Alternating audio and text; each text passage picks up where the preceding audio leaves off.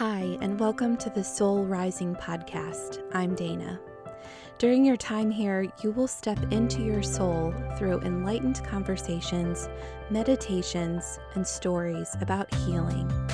I started my own journey on this path long ago by earning a master's degree in counseling, becoming certified in regression and Reiki, and doing countless hours of work to raise my own vibration.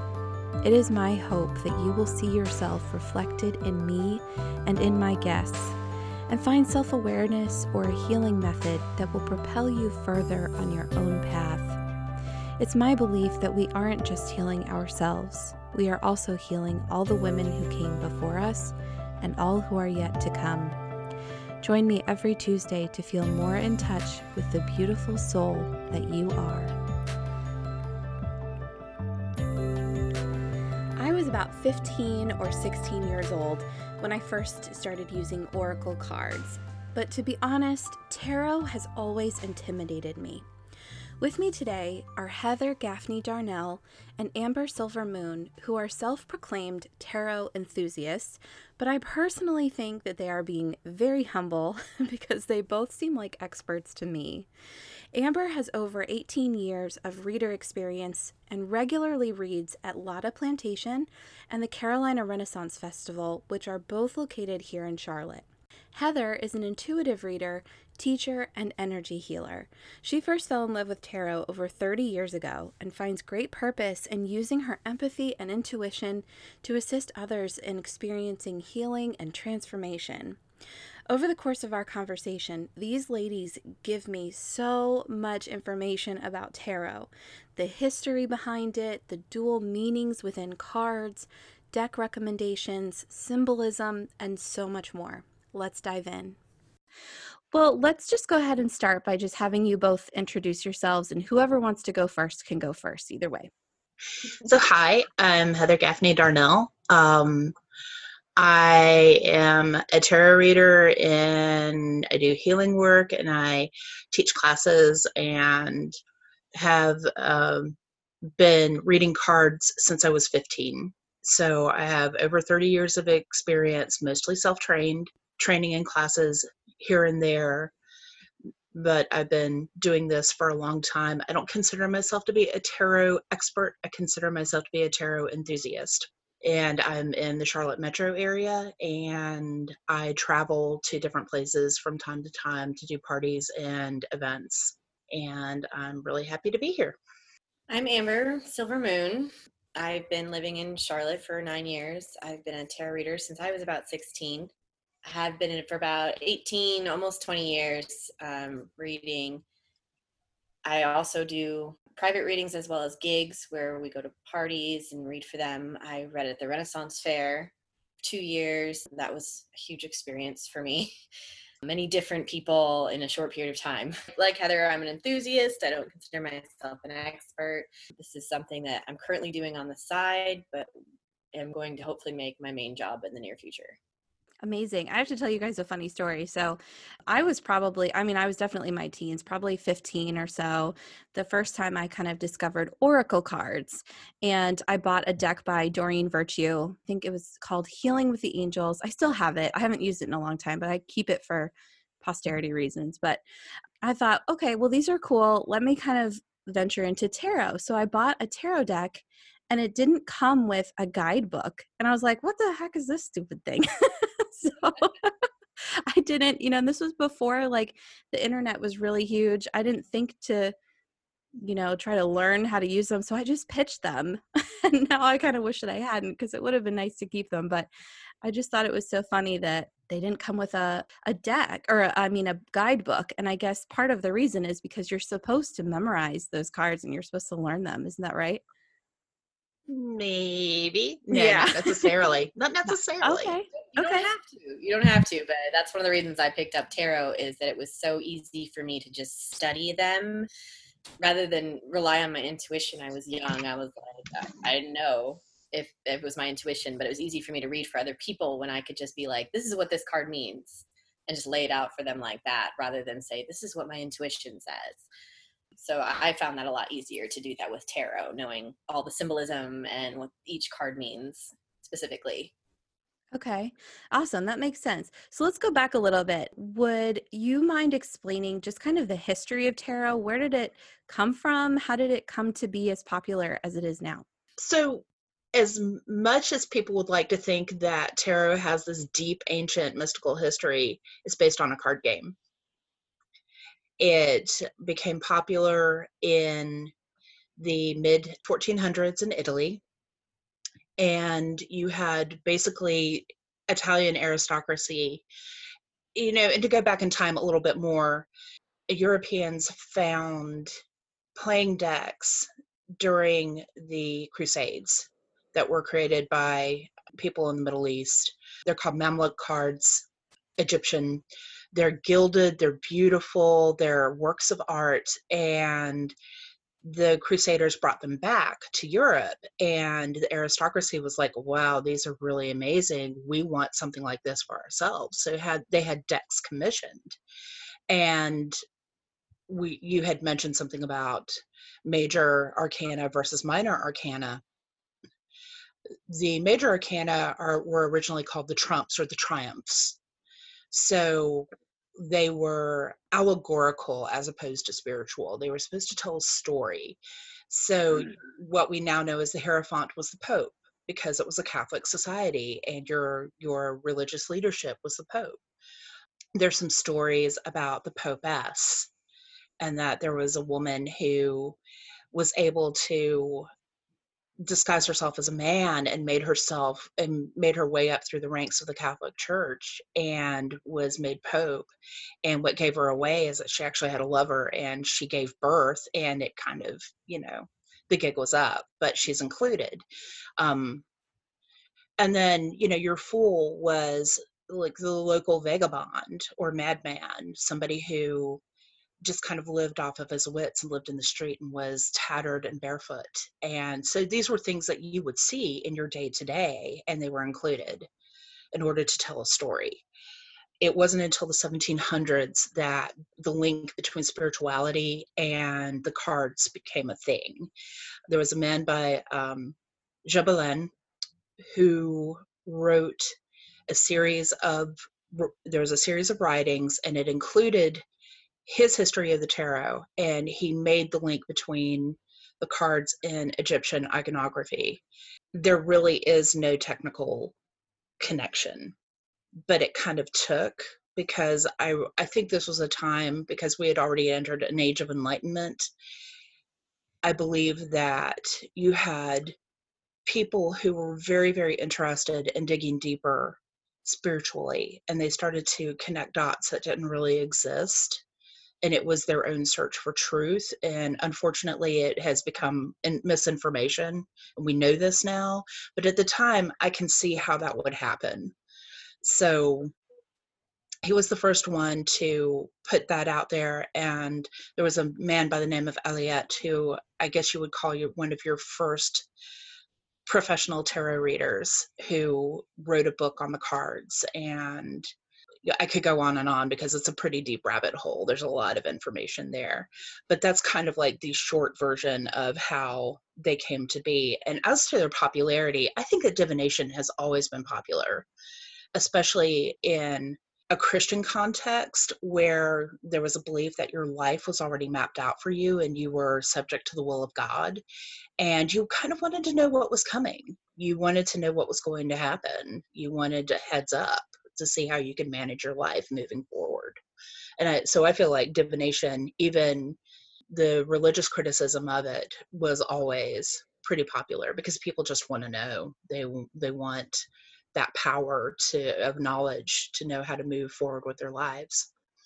Yeah, I think you're right. I think that makes perfect sense. And the history is so fascinating that it started as a deck of cards. I mean, that makes sense, that it would have just evolved from that. And to just tell a story, that's fascinating to me too.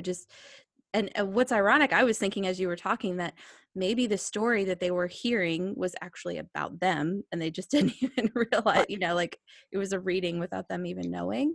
Do you think that was Part of possible? my reading suggests that that's exactly what happened, that they would lay out cards and it started to take on kind of a Too close to familiarity, home. Yeah. maybe a little too close to home. So that Interesting. that's my Reader's Digest version of tarot history. Yeah, that's perfect. So, how is a tarot deck laid out? I know that there's the major and the minor arcana. Is that how you pronounce it? Or is it arcana? Arcana. I Arcana. like using arcana. Okay. And so, what does that mean? How is it arranged? The major arcana, which she's gone through the history, but I, have the stories of the Fool. So the major arcana is 22 cards, starting with 0 and going up to 21. So it starts with the Fool at 0 and it ends with the World at 21. And you go through all that. It's the major arcana cards are always kind of a powerful card when I do a reading. It's something that's really significant, really meaningful. Whereas the minor arcana cards, like a deck of 52 cards, there's going to be the suits, which all have their own separate meanings, and there's going to be the face cards as well, which have their meanings. But they still kind of play more of a minor part, which is the minor. All of it uses to tell the story. With my major arcana, I always reference the journey of the Fool because it starts with the Fool descending from heaven, as many of us believe that we do, and then going through the earthly lessons that he needs to learn in order to ascend back to heaven, which is where it ends with the World card. So I always like to link my Journey of the Fool story along with my major arcana, and it helps people learn the lessons they need to learn in this lifetime. Yeah, that's beautiful. And I think it also mimics the idea that life is a spiral, that we can circle through this, over and over again. And we come back each time through each pass with higher perspective and more learning and more awareness. So I think that's really neat that it's set up that way. What is the difference between a tarot deck and an oracle deck? I would say that all tarot decks are oracle decks, and not all oracle decks are tarot decks, because the tarot deck almost consistently is that 78 cards with the major and minor arcana.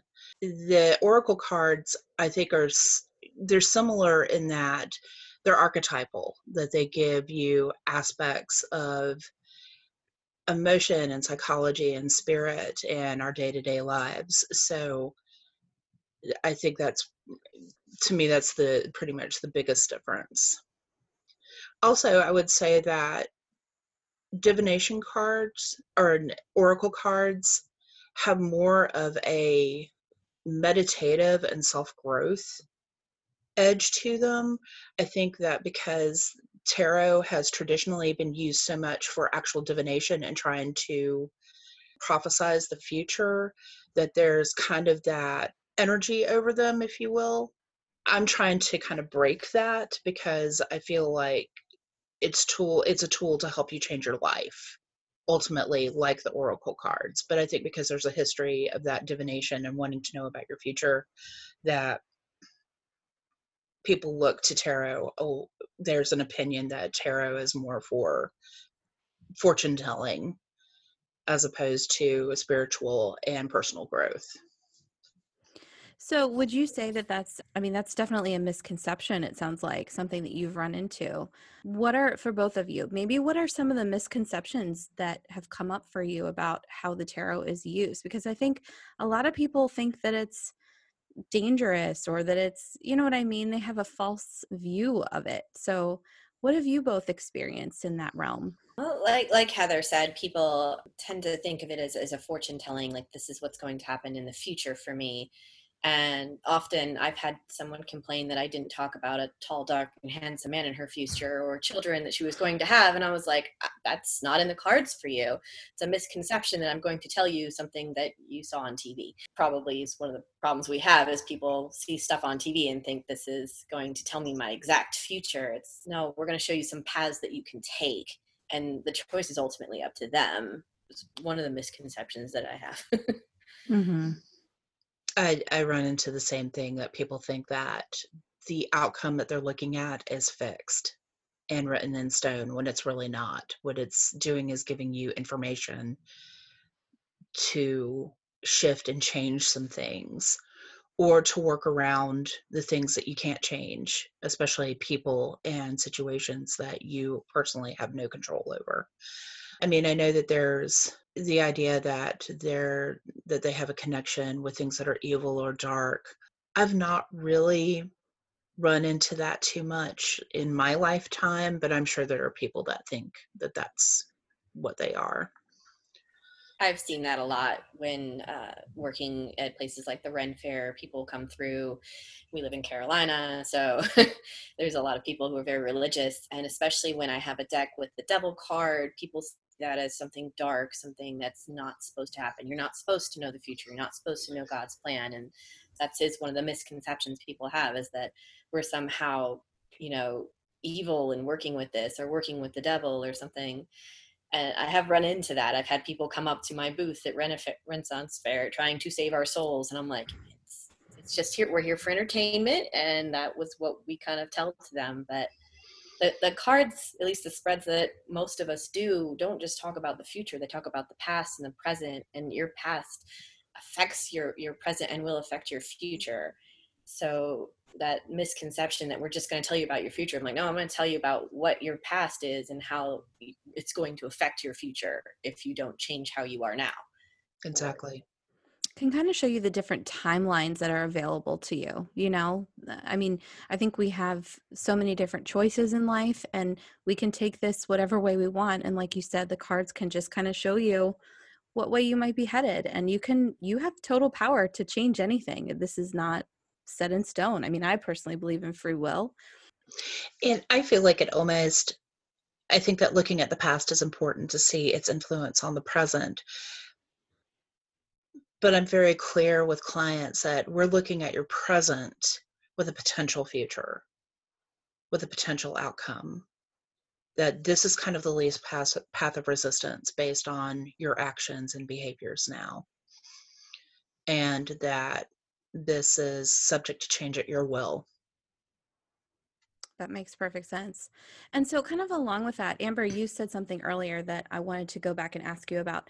You were talking about how, you like to put out there kind of the meaning of the card. So, how do you juggle kind of the meaning of the card that comes up and your intuition about what it means for that person? Because I know I've drawn cards for myself, and if I didn't know what was going on in my life, it might not make any sense. So, how do you kind of use both of those pieces in giving a reading? That took years of practice. Like I said, I started off not trusting my intuition, so I read the cards, and it was the people's response that was like, "Oh, that's exactly right." And like I said, I read so many people in groups that come and go in literally 5-minute readings that um, people will sit down. I don't know them, and they look at me like I'm stalking them. But I'm like, I'm reading your cards. This is what your card says. And I kind of just learned over time to just relax, read the cards as I see them. But each card has so much symbolism in each card that, like, for example, we were discussing the Eight of Swords, Heather and I, one day, and how one of her clients pointed out that she's standing in a puddle of water, and neither one of us had ever noticed that, because you can look at these cards 100 times over and then see something new with a person that you're reading. And what pops out of the cards is what I end up using my intuition. My intuition says, look at this, there's a snake in the corner. Oh, I see a snake. That means, you're shedding your skin, you're changing, it's healing, whatever that comes through. So I do go off the symbolism of each card and the location that it's in, as well as following my intuition. It's a little balancing act, I guess. Yeah, yeah. Both. How about you, Heather? How do you balance that? It changes from client to client. There's some people that are really wide open, and the information just kind of comes in very easily, and there's like a flow and a grace to it. And then you occasionally run into those people that are slammed shut, like they're a closed door and you can't get through. And you can rely on the symbolism in the cards. And you had asked about that, you have to, do you have to memorize the cards? And the truth is, no, you really don't. That you can tell the story from all the detail, like Amber was just talking about, and be able to tell a story from the details that are in that card, and give that person the information that they need, and not even have to tap into your intuition or memorize the meanings of the cards. And there are techniques to use around that. And I'm the middle ground that I use both, depending on who I've got in front of me. And then, occasionally you run into that person that's just had a bad day, and you don't necessarily want to take, I'm fairly empathic, so I don't want to take that energy on. So I'll concentrate on the cards and keep their energy out. So that way I'm not becoming overloaded with what's happening in front of me. So it's just kind of a balancing act, and really trusting your instincts and trusting that inner knowledge that of which way to go with the reading, and paying attention to the information that's coming through. And like I said, it's like telling a story. You're telling a story to the person about themselves. Do you find that it's harder or easier to do readings for people that you know personally? My mother used to have me give her readings, and she gets so excited. And then one day she looks at me and she goes, "How come my readings are always happy and content?" I'm like, "Because that's what I want you to be." And it's hard to tell, when she's having it. And I finally, she caught me. So I gave up and I let her in, and I started seeing some of the negative in my mother's life. And I don't want to see the negative in my mother's life. She's my Mhm. mom. She needs to be happy and content at all times. Though I find it harder to read for other people because I can block and I can block myself and my own intuition, and block them off because I just don't want to know. And my father refuses to ever get a reading from me because I think he feels kind of the same ways. That's my daughter, and that's none of her business. Well, and it's kind of like how doctors should not really treat their family members, that sometimes we're just way too close to the situation, and it's hard to be fully objective, and we don't like giving bad, like Amber said, we don't like giving bad news to people that we love. Unless, I do have a few friends that they're that kind of friend that I can look at them and go, oh no, this is what's up, and they're totally fine with it. But there are some people where I'm like, no, I can't do this for you. Too close, too close. Yeah. Especially if you're like really emotionally involved or linked to that person, like a spouse or a family member. Yeah, that makes a lot of sense. And what about some of those cards that, like the devil card, that maybe have a connotation of being negative? And I know there's a lot of tarot decks out there who have tried to kind of spin those meanings and make all of the cards positive. But how do you kind of deliver maybe the meaning of a more difficult card to hear? Okay, so you mentioned the double card. So he looks like in the Rider Waite, he looks kind of like a caricature. Like he's not actually supposed to be taken seriously, that there's something very contrived about his appearance, even though he's monstrous. And then you have these two human beings in front of him, a man and a woman. It's a reflection of the lover's card, and they have animalistic kind of features, and they're chained. So there's this idea that these people are bound to the devil, and they're bound to their vices, and they're bound to their habits, and they're bound to their animal nature, and they're not acting from their spiritual nature. And what's really important to pay it, and I almost find this consistently throughout decks, that there's some element that tells you that the person that's bound to the devil, or the substitute for the devil, they can get out. The chains are loose enough to pull off over their heads, that they're only as stuck as they think that they are. That's some huge symbolism in that card, right? Right.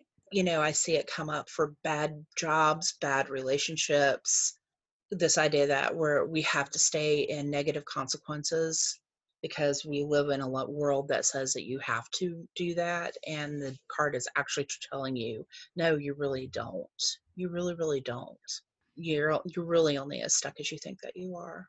Mhm. And then the tower, represents, it's catastrophic, it's destruction, it's a breaking down of old form, it's a breaking down of structures, but it's also a breaking down of old forms, and transmutation and transformation. And you've got a couple of choices here. You can be in resistance and it will cause you a lot of pain, or you can ride the discomfort and see where it takes you and learn how to adjust in the change. Like, how is it changing you? How is it making you a stronger and different person?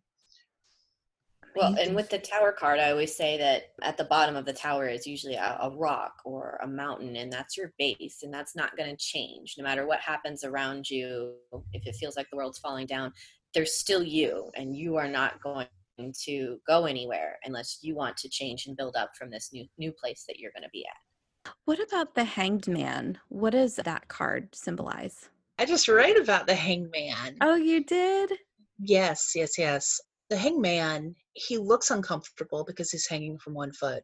If you look at his face, there's a state of grace going on. He looks very peaceful. He looks very resigned to what's happening at the time. And I really think that this is an important card for what's been happening with the world right now, because it's a shift of perspective. He's on his head, so he has to look at the world differently. And there are elements of sacrifice, sacrificing something or ourselves or a part of ourselves for the good of all.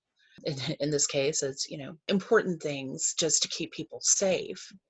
But there is a sense of sacrifice, but there's also that sense of grace that this is temporary. And again, we have a choice about who we want to be in this situation. We can make it a limbo state, and we can feel stagnated and stuck and feel like we can't go anywhere and let it make us stir crazy. Or we can be resourceful and be right where we are and learn to shift within that. And here's the other thing that I feel like as a culture, we are very addicted to stimulus. We need to go out, we need to go to restaurants and be with our friends and have our phones and have our TVs and have movies, and like we're used to doing all the time. This is a card telling you to slow your roll, be still, be with yourself. That may be a huge part of your growth and your evolution as a human being or as a spiritual being, is to just sit still with your stuff and your emotions. Because there are a lot of people that I know where their stuff is floating to the surface in meditations and dreams, their trauma, old memories, things that have gone unprocessed, revisiting things that had been processed. I mean, it's been tough, but it's like there's this call to just deal with your stuff and learn to be in your own company. I mean, the symbolism on these cards it's really incredible if you really look into it. I mean, they really have a lot of depth.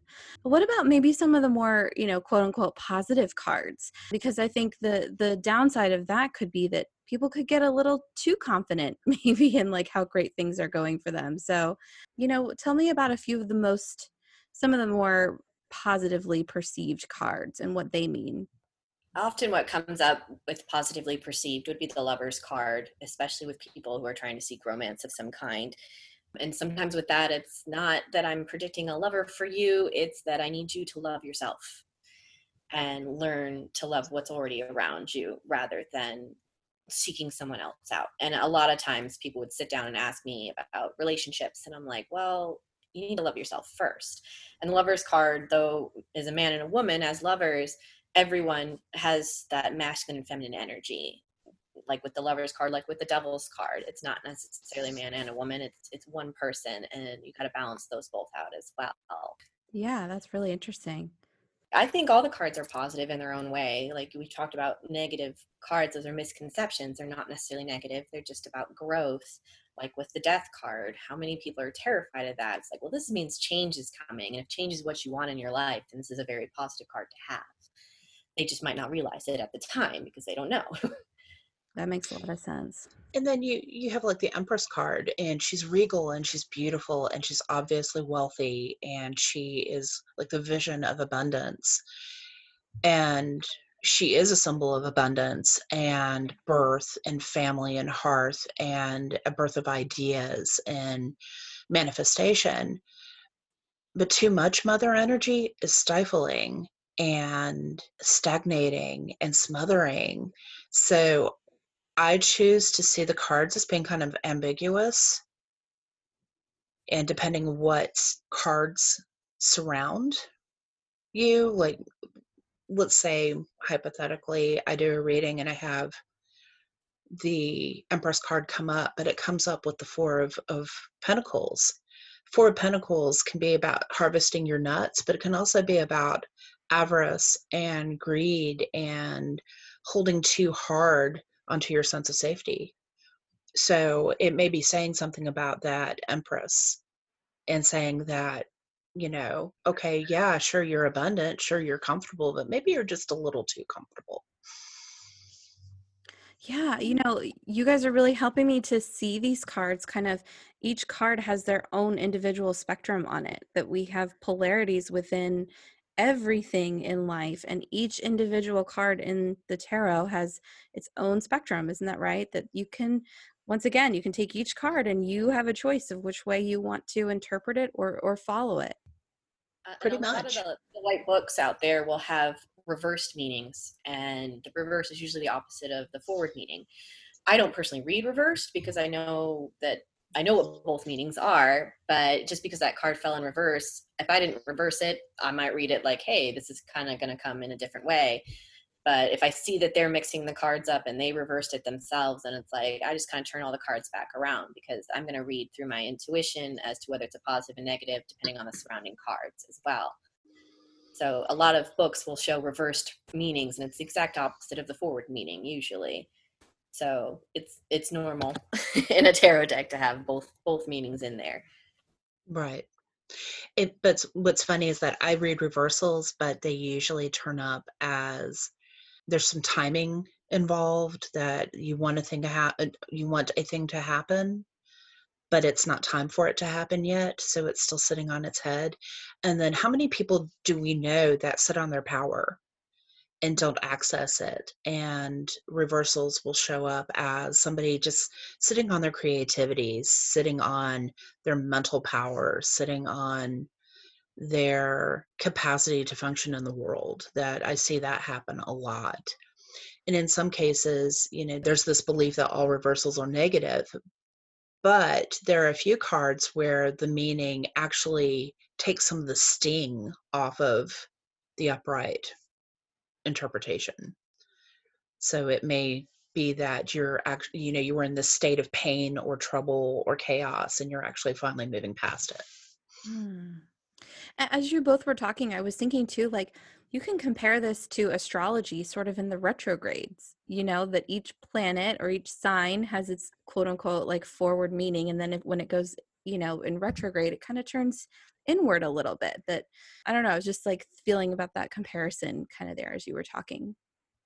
I was thinking Mercury in retrograde is, many people complain about communication is difficult while Mercury's in retrograde, but Mercury's my planet. So when Mercury's in retrograde, sometimes it's bad, but sometimes it's actually really good for me, and things actually go my way and communication's a lot better. I'm able to get something out. So again, there's that reversal is not necessarily a negative thing. Sometimes it's a positive. Yeah. And of course, when things are hard for us, we are learning and growing. And so that is always the benefit of a difficult situation, no matter what. I really think these cards, at least for me and my relationship to oracle cards, I don't have a ton of experience with tarot, which is why I wanted to interview you both. I've used oracle cards far and away more often, and not that they're hugely different, but I think that my personal healing kind of experience with it is that it's so wildly validating for me. To feel a certain way in my life and then to pull a card and to say like, oh my gosh, obviously this is universal enough to be written in a card or described in a card by others, and it helps you to not feel so alone. So I'd love to hear both of you kind of share something about how these cards have helped heal you, because you're drawn to them for a reason, and I'm sure they've helped you in numerous ways. So I'd love to hear about that from each of you if you are open to it. So for me, my tarot cards were definitely part of a tool of growing up, and they helped me make friends and all that fun stuff. But outside of college and coming here to Charlotte, where I met most of my mentors, such as Heather, I came to rely on my cards. I do my own readings as well. My husband's also been known to pull a few cards before he goes to work if he feels he needs to reset himself or set himself up for the day. He has oracle cards, so he does prefer to pull an oracle card, but I've come downstairs and seen 3 cards laid out, and I'll look at them and I'll read them because I can't help myself. But I'm like, what's going on today, babe? And he's just like, I just needed to set some intentions. And that's what they can be used for too, is take a card. Like, you want a new perspective on things, you can take the hangman and think, how can I be more like the hangman today? How can I take a new perspective? And go from there of just using that individual card, especially with my major arcana cards. But for me personally, I've been struggling with infertility for about 4 years now. And I'll go to my cards and be like, am I pregnant? And no. I'm like, am I going to be pregnant? And they're like, no, you're rushing into something. It's not time for this yet. You need to focus on this instead. I don't want to hear that. But my cards are telling me what the truth is. And I've had to come to accept that until I follow the path that I'm meant to be on right now, I can't seek the path that I want. And as much as I hate getting those readings where they're not giving me what I want and what I want them to say, I also feel that in knowing that they say it's not time yet is not telling me no, I'm not going to be a mother. It's saying that you just need to take it slow. It's going to happen in its own time, but you're trying to rush through something. And I think that spiritually helps me to be like, okay, it's not like God's turned his back on me or anything. It's just everything's going to happen in its time. And I'm going to focus on this other thing to help me get through this time where I'm wanting to be a mom, but I'm going to focus on my reader work instead and help other people. And I have seen that other people healing from my readings as well. I feel both the personal connection and the need to help others heal and move forward in their lives. Thank you for sharing that, because I know a lot of people are struggling with infertility, and I'm so sorry that you are facing that. And I think it's beautiful though that you have these cards to give you the reassurance, and because so many people don't have that, but I think it's a beautiful way to use them for yourself. So thank you for sharing that. So for me, I see the cards as being very archetypal, like really Jungian, and I think that it has helped me face up to certain facets of myself, the good and the challenging. It's helped me with shadow work. I think because I can sit back and see like all aspects of myself, it helps me to see aspects in other people. Like I can watch somebody and see what card they're acting out in the moment. Like I can see the card in my head. And I think it's helped me understand people uh, generally, not just when they're sitting in front of me doing a reading. So I think that it's helped me have compassion for myself and my own misgivings and my own errors and my own mistakes. And it helps me to see it in others, and that this tool truly can be a tool for helping and healing, because it doesn't just focus on the things that are pretty and loving and joyful about life. It also focuses on the things that are hard and difficult and ugly and gritty, because that's life.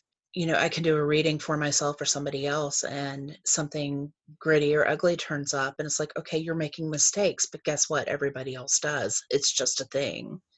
And we get to change and transform from that. And you wouldn't believe how many times I see myself in somebody else's reading. Mm. Like the message that I get for the other person is meant for me too. I'm like, oh, okay, I got a message for you. Apparently it's for both of us. So we both need to listen up, and I let myself be a mouthpiece for whatever needs to come through. So it's changed my life, and it's part of the reason why I love it so much.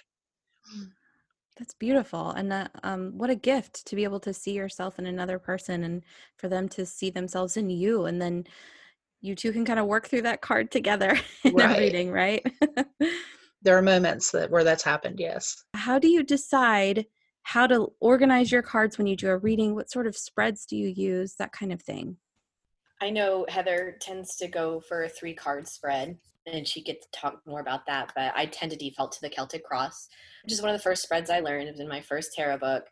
And I get a lot of grief for doing that, because like I said, when you're at a party and you're only allowed so much time with people, and you're trying to get to the next person, it's a 10-card spread. It's long. And I've managed to narrow it down and get it in that 4 or 5 minutes that I have with these people and get the entire reading done, mostly by taking out the dramatics of flipping over the cards. They're all just laid out as they should be. But I love doing that particular spread because it gives me a really good insight to their past, their personality, and where their path is leading them. And like I said, that the more I know about them, the more I feel I can help them go towards the correct path and what the cards are trying to say to them, and be able to reference back to that. And often I'll end in an oracle card just to help confirm everything that I've said in the spread, because the oracle cards usually back up one or two of the points I was trying to make. If I'm doing a long reading, I'll default to the 10 card, the Celtic cross spread. But when doing short readings, especially at a party, I'll start with a 3 card, past, present, future. And then I use 2 clarifiers, the energy around them and the energy beneath them. So whatever, situations around them, like work and home, and then beneath them, what's anchoring them at this time. So it's almost like an abbreviation on the 10 card spread.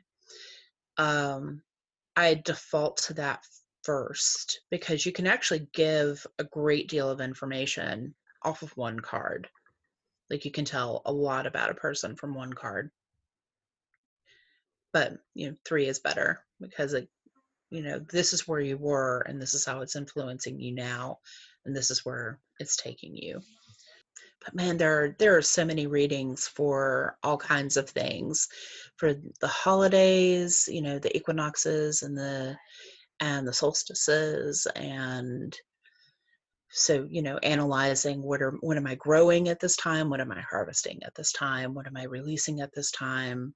Sometimes I'll do like a whole wheel of the year, and I'll start at a person's birthday and we'll do it month by month, or I'll do it quarterly with an anchoring card in the center. I do have a book called 365 Days of Tarot, and there's a new spread for every single day with a story behind it. And I remember when I took a basic tarot class when I was in my early 20s, she had us make up our own spread and then explain what the position of each card was.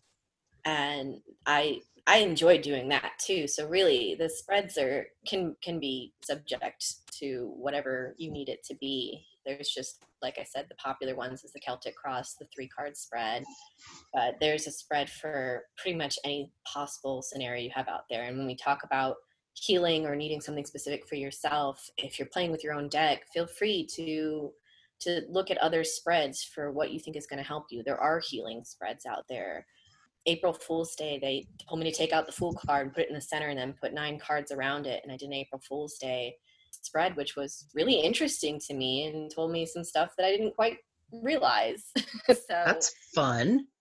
Yeah. And again, it's a book, 365 Days of Tarot. And sometimes I just open it up and go, what's the tarot today? And it's a good way to play with them. It's a good way to get in touch with your intuition. And if you need something specific, those spreads can be a good tool for that. That's really fun. That's a great resource. I'm going to have to look for that book. I'd love to know both of your favorite decks. So what decks do you love the most? It can be a couple. It doesn't have to just be one. Oh, goodness. Do I have a favorite? I have the Druid Circle deck is my favorite deck. And it's obviously, from the name, goes more towards the Druid things rather than the Christian aspects of things. There is no devil card. There's a rebirth card instead of a death card, which I really love that. So it's kind of shifted things more towards the spiritual, earthy stuff. And I'm a tree hugging dirt worshiper, and I'm proud of it. So I love that earthy stuff rather than, turning towards the Christian version of things like the Rider-Waite does, which is kind of the backup basic deck. But my other favorite deck is my Everyday Witch deck, it's got cats on it and broomsticks. And the devil card is a man in a cheesy devil outfit with the mustache and the goatee and the cape, and he's handing ice cream to the woman and a bag of money to the man. And I always prefer that devil card to any other because it's just showing the temptation, tempted by sweets, tempted by money, and he's tempting this young couple sitting on a bench. And I'm like, that's what temptation is. It's just that everyday temptation. That's what the devil is. It's not this dark being under the world. It's just that fighting your human instinct? So I have a few. My favorite one is the Handle deck, Heindl. I like it because it speaks to different mythologies, and it incorporates things like the I Ching and Germanic runes, and your pentacles are stones instead of pentacles, and they are related to cardinal directions. So, and then you have Hindu mythology, and you have Northern European mythology, and American indigenous mythology. I'm trying to remember what else. Oh, Egyptian mythology. Like it covers a lot. It's multicultural, and I really love that. And it doesn't pull any punches. It's pretty like pow when you want some really direct and deep answers. But my two other favorites, one of them is the Halloween deck that uses like fun Halloween images, like your emperor is Frankenstein and your empress is the bride of Frankenstein, and cups are ghosts, and pumpkin and pentacles are pumpkins, and just things like that. It's just a fun deck for that time of year. And the Housewives Tarot. And the Housewives Tarot is 1950s iconography, Oh, and it's amazing. You just, when you have a moment, look it up because it's just too much fun. Like the double card is a devil's food cake, and it has like arms, like these graceful women's arms, and there's like a martini in one hand and a cigarette in the other.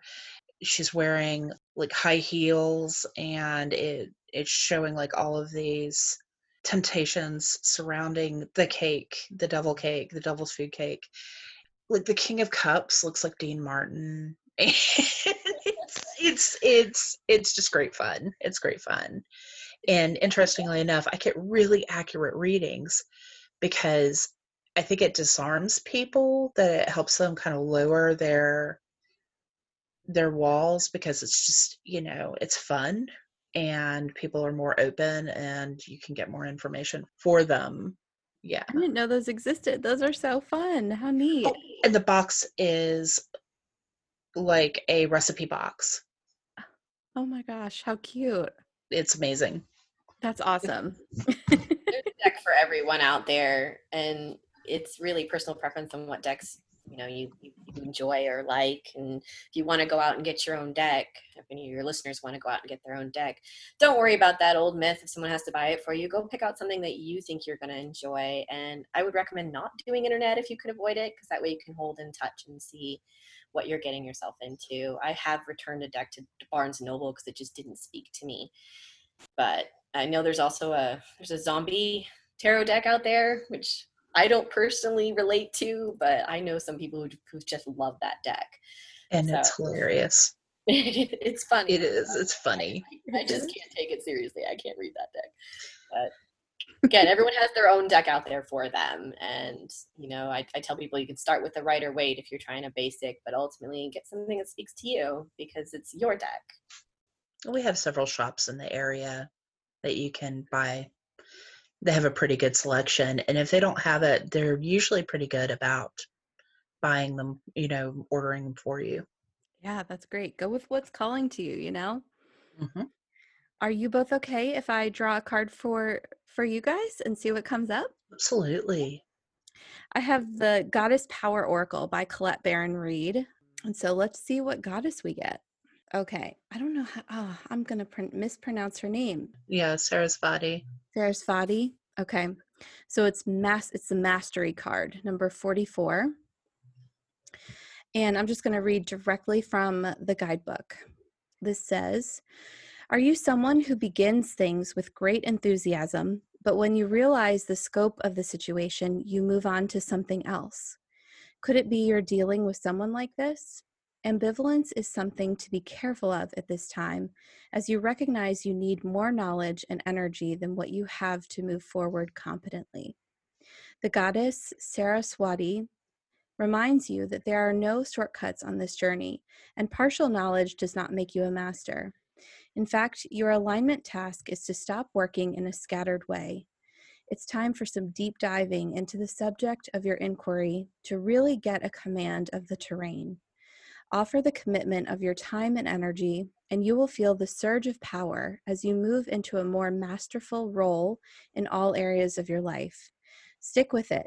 Keep learning and keep practicing your craft, your heart commitment, your meditation, and your self-expression. Stay present to it all, and you will be glad you did. I think that's perfect for the tarot, that you have to practice it, you have to use it, you have to really dive deep and learn it. I can't speak for Amber, but a couple of years ago, my spiritual life took a completely different turn into something more traditional and with a deeper foundation of knowledge. And I've been treating all of the aspects of my life like that, including tarot. So there's actually a tarot school online that has been around for a very, very long time. It's very reputable.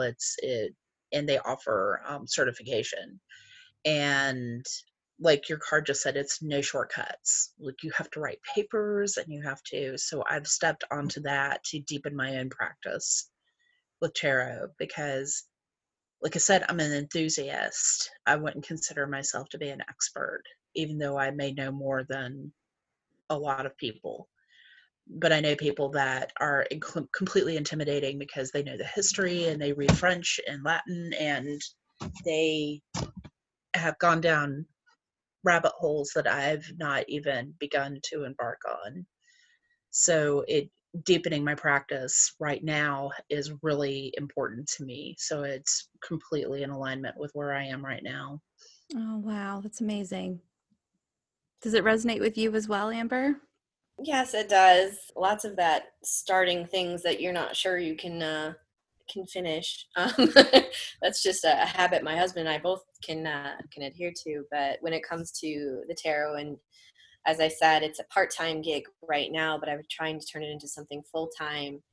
And I had I was on that path. We had a tarot class lined up at the Bag Lady for 5 weeks, Heather and I had a gig every weekend scheduled in April and May, Same. and then the Mm. pandemic happened and everything got canceled and shut down, and it was really hard for me to put so much effort and work into building up this business just to have it completely stop with all the other entertainment business out there. And and some of that got canceled altogether. Some of it just got postponed. We'll have to wait and see, but definitely something that I've been trying to do is build this up and create a space for myself in this community.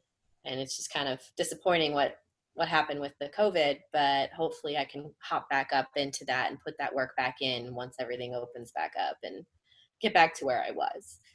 So yeah, I definitely resonate with that card. Yeah, absolutely. But I don't want people to be intimidated by it. I Mm. think a lot of people are intimidated by like, oh, I've got to do all this memorization.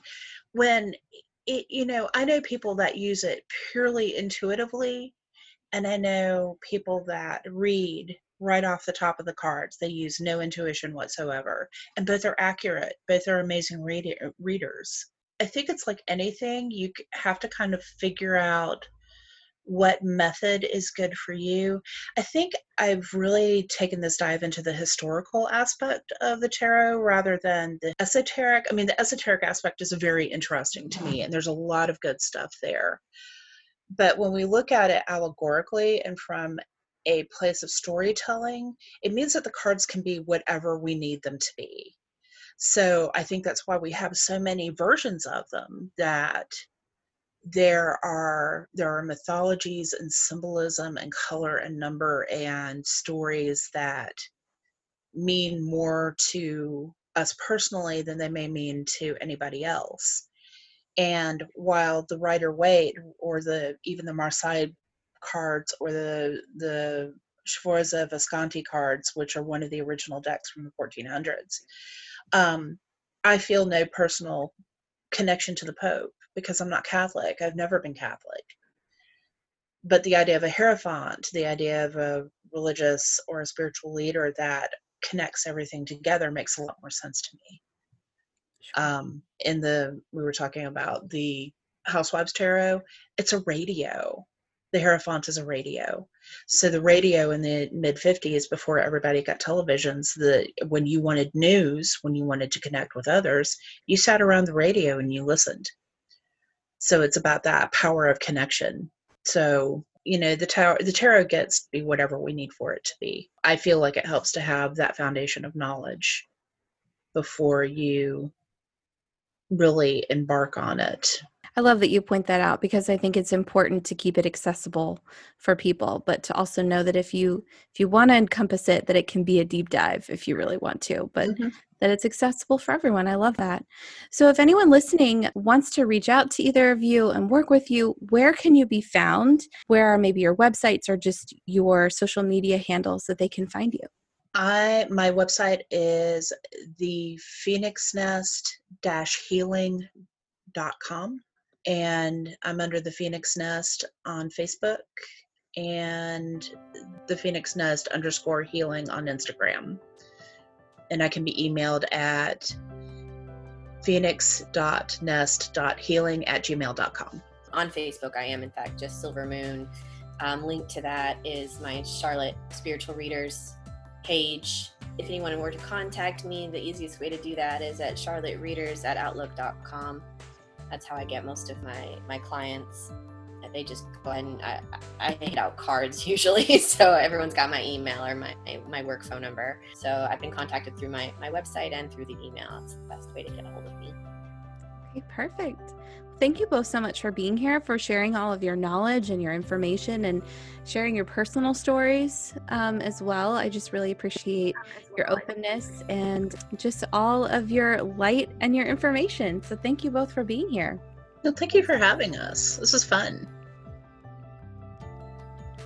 I hope you found information, clarity, or inspiration that you'll take with you today and use in your everyday life. If you enjoy my show, the biggest compliment you could give would be sharing it with your friends, subscribing, rating, and reviewing it on whatever device you use to listen. Visit me at thesoulrisingpodcast.com or at _Soul Rising Podcast on Instagram and Facebook. A huge thank you to Purple Planet for the music used in this episode. See you next time.